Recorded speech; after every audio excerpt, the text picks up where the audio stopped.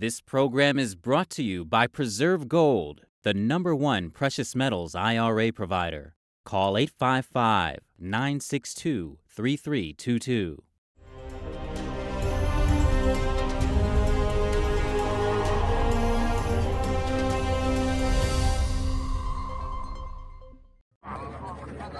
Thousands evacuated overnight in China. That's after land collapses caused large cracks on nearby streets.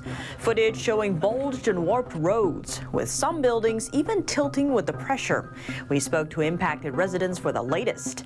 How do you think local officials will handle it? Welcome to China in Focus. I'm Tiffany Meyer. Emergency evacuation reports from China. Thousands fled apartment buildings overnight last week in Tianjin, a major port city in the northeast. Reports say the area is no longer safe. That's after land collapses created large cracks on nearby streets last week. Photos and videos online showing bulged and warped roads, with some buildings even tilting because of the unstable ground. The building's foundation also appeared sunken with visible cracks on the ground. In a video circulating online, a woman is heard gasping at the fissure.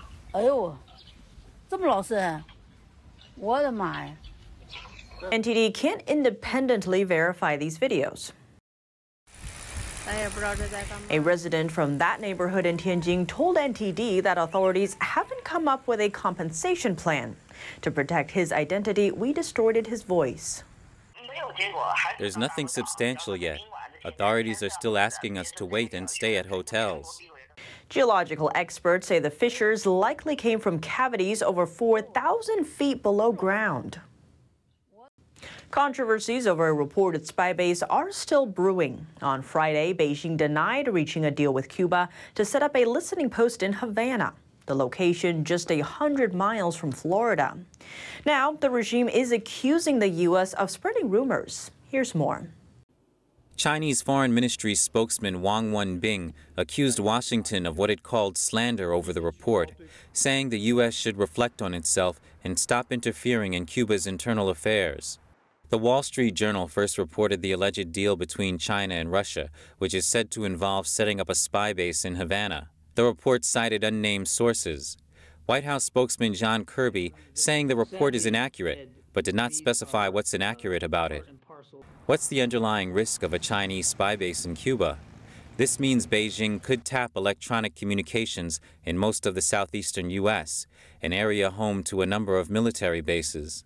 The U.S. Central Command headquarters is in Tampa, Florida, while America's largest military base is in North Carolina. A spy facility in Cuba could also allow Beijing to monitor U.S. ship traffic. What's more, former intelligence officials say it could make Beijing better able to identify targets to strike in the U.S. in the event of a conflict. The Soviets built a spy base in Cuba during the Cold War. Putin shut down the facility in the early 2000s.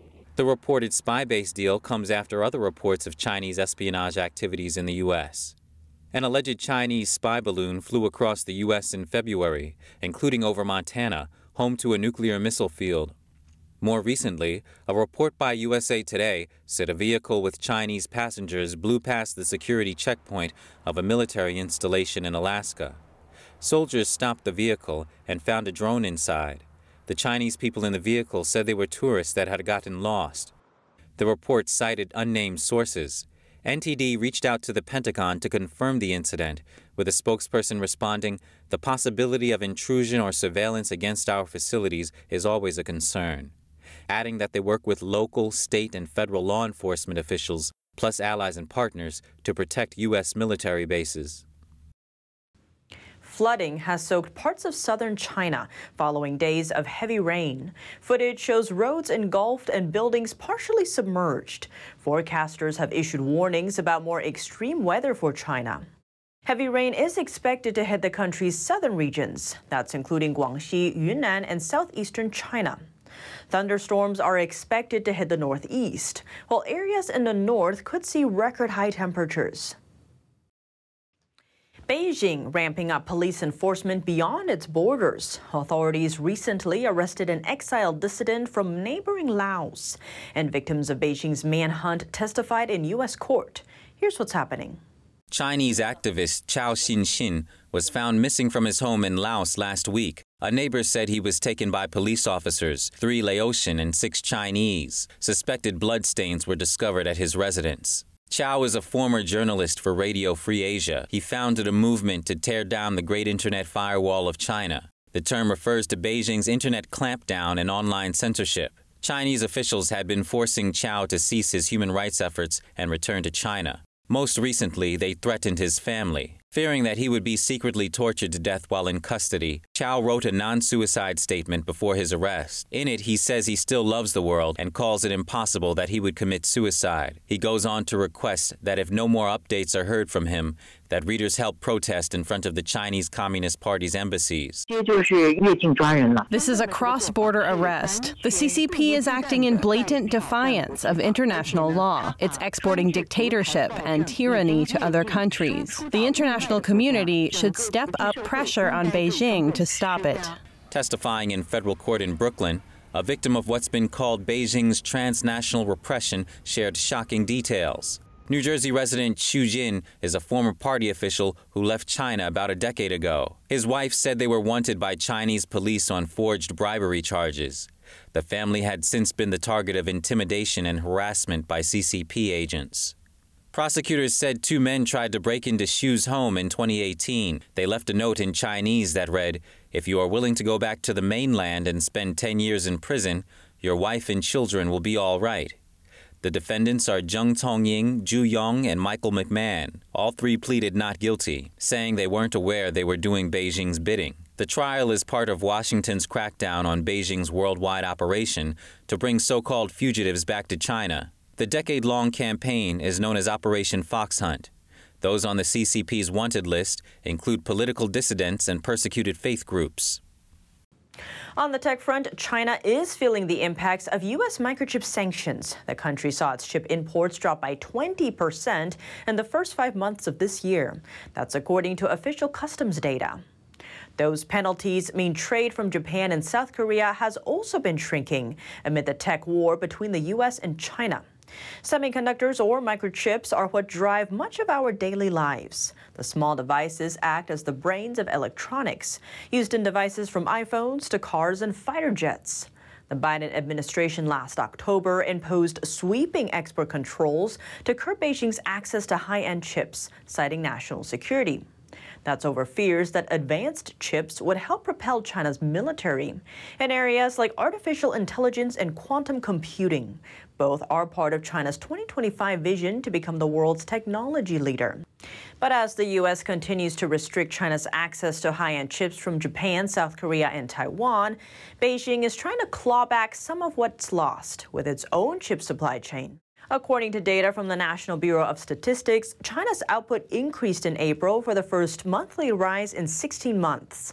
That said, China still doesn't have the ability to produce cutting-edge high-end chips. That sector is still dominated by Taiwan, South Korea, and the U.S. A multi-billion-dollar petrochemical complex is coming to Huizhou, China. Natural gas giant ExxonMobil is moving ahead with the project, which has made it a key foundation for its China expansion. Called China One, the facility will also feature a research and development center and was designed in a way that will allow future expansions. It's slated to produce a chemical compound called ethylene, the basis for making plastic bottles, food packaging, and medical tools. The chemical is produced by processing fossil fuels. Sources who declined to be named revealed Exxon executives have visited the Chinese site several times this year. The company predicts a major demand and jump for chemicals like ethylene over the next decade, compared to a much smaller increase for gasoline. Those stats driving the company's decision to build the new China plant. That's as other companies shift production out of the country to nearby places like Vietnam and Thailand, many of them fearful of the impacts of tensions between Washington and Beijing. The plant is expected to launch in 2025. Could the U.S. dollar lose its status as the king of currencies? If it does, the shift would mean major changes for America's economy and national security. Lawmakers just held a hearing to address this question. NTD's Colin Fredrickson has more. Is the U.S. dollar's status as the king of currencies at risk? During a congressional hearing, experts said yes. Short term, I think the risk is that we continue to see diversification away from the dollar. Longer term, I think the bigger risk is that foreign investors no longer perceive the United States federal government debt to be as safe and risk-free as it is today perceived. Tyler Goodspeed is a fellow at Stanford University. He says that having the world's dominant currency is a net benefit to the United States. Right now, the U.S. dollar is the entire world's reserve currency. This means that out of all the currencies in the world, central banks worldwide have decided the U.S. dollar should be the major currency in their reserves. Right now, the dollar makes up 60% of all their reserves. This allows the country to borrow more, dominate the financial markets, and have global influence. But China has said this is a form of financial hegemony that's bad for the global economy. In my view, Chairman Xi poses the most serious threat. He has a vision of China as the middle kingdom to which all of the nations on the periphery ultimately will pay tribute. Marshall Billingsley is a senior fellow at the Hudson Institute. He says countries like China, Russia, and Brazil all want to topple the dollar's dominance. He believes China wants its own currency, the yuan, to become the king of currencies. But that's very unlikely in the short term for two reasons. One, China's a currency manipulator. And so people who hold the yuan are also holding a lot of risk that it may not have the same value tomorrow that it has today. And two, they have a very restrictive capital outflow regime that basically prevents you from moving currencies out of the country. Meanwhile, the U.S. dollar is still strong. 88% of all transactions worldwide are done with the U.S. dollar. It's still considered the safest and most liquid asset in the world. Colin Frederickson, NTD News. Moving to South Korea, the country's foreign ministry summoned China's ambassador on Friday. The request over his provocative remarks towards South Korean diplomacy. The Chinese envoy Xing Haiming had warned Seoul for, quote, making bets in the U.S.-China rivalry. That was in his remarks at a meeting with the head of South Korea's main opposition party. He also urged Seoul to respect Beijing's stance on Taiwan, as well as to stop decoupling from China. As a U.S. ally, Seoul has been seeking to increase its ties to Washington after the new president stepped up. During the G7 summit, Biden talked about trilateral cooperation and how it should react to the military and economic threats from China. The presidents from South Korea and Japan joined the discussion. According to South Korea's foreign ministry, Beijing's open criticism of Seoul's policy, which it described as having untrue content and intolerable expressions, could interfere with the China-South Korea relations. Germany once again stepping up its game in countering China. Over the weekend, Berlin's defense minister said that the nation will deploy 2 warships to the Indo-Pacific next year.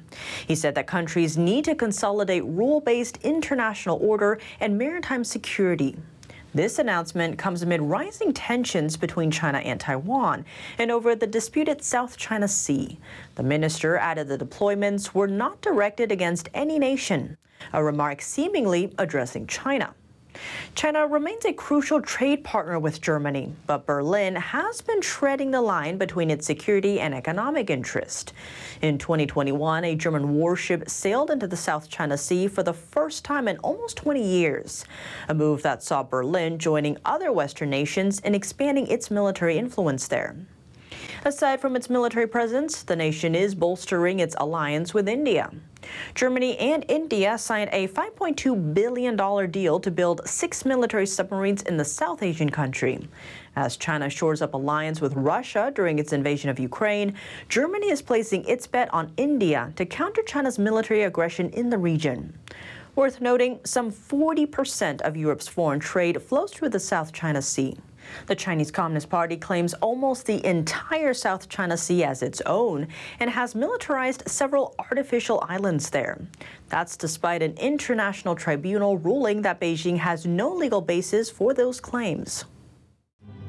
Coming up, a puzzle that takes supercomputers 5 years to solve, but quantum computers need less than a second.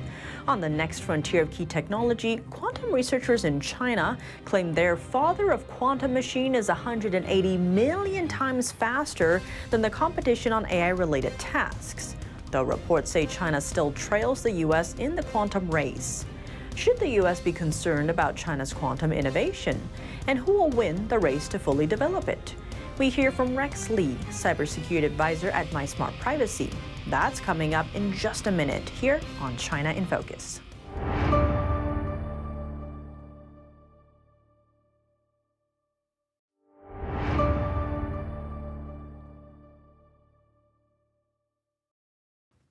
Welcome back to China in Focus. I'm Tiffany Meyer. Quantum computing, the next battle arena for the U.S. and China.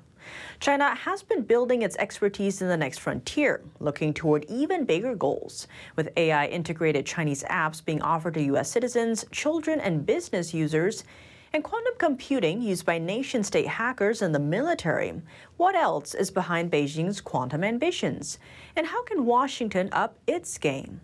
We sat down with Rex Lee, cybersecurity advisor at MySmart Privacy, for details. Rex Lee, thank you so much for joining us. Great to have you back on the show. Thank you, Tiffany, for having me on the show. So, Rex, there's been a lot of buzz around artificial intelligence or AI recently, both good and bad. But how does it play out in terms of quantum computing? Yeah, a lot of people are focused on like Chat GPT and Google Bard and so forth. That's AI based on a search data tree. And it's being implemented into web browsers and other products developed by Microsoft and Google. But what a lot of people aren't factoring in today in regards to threats that we're hearing about AI is the fact that it can be integrated into quantum computing, which is high-speed computers. And what is the threat here if China takes the lead? So Booz and Allen put out a report recently stating that the United States is leading in quantum technology, but China is close behind. However, China has a lot of influence over countries all over the world, mainly in Africa, South America, Central America, and so forth. So kind of what we've seen with other technologies like 5G technology, which is wireless infrastructure manufactured by Huawei, even though the United States and European countries lead in 5G technology, you see mass adoption of 5G technology developed by Chinese companies like Huawei in developing countries around the world. This becomes a threat.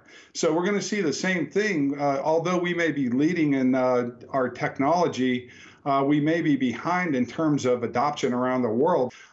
You see these industry experts, a lot of them have signed a moratorium on AI until we fully understand the threats about AI. Are highly concerned about AI and being weaponized. Now, if you take those threats and you look at those threats alone, you're already seeing threats from quantum computing and quantum computing being weaponized as well.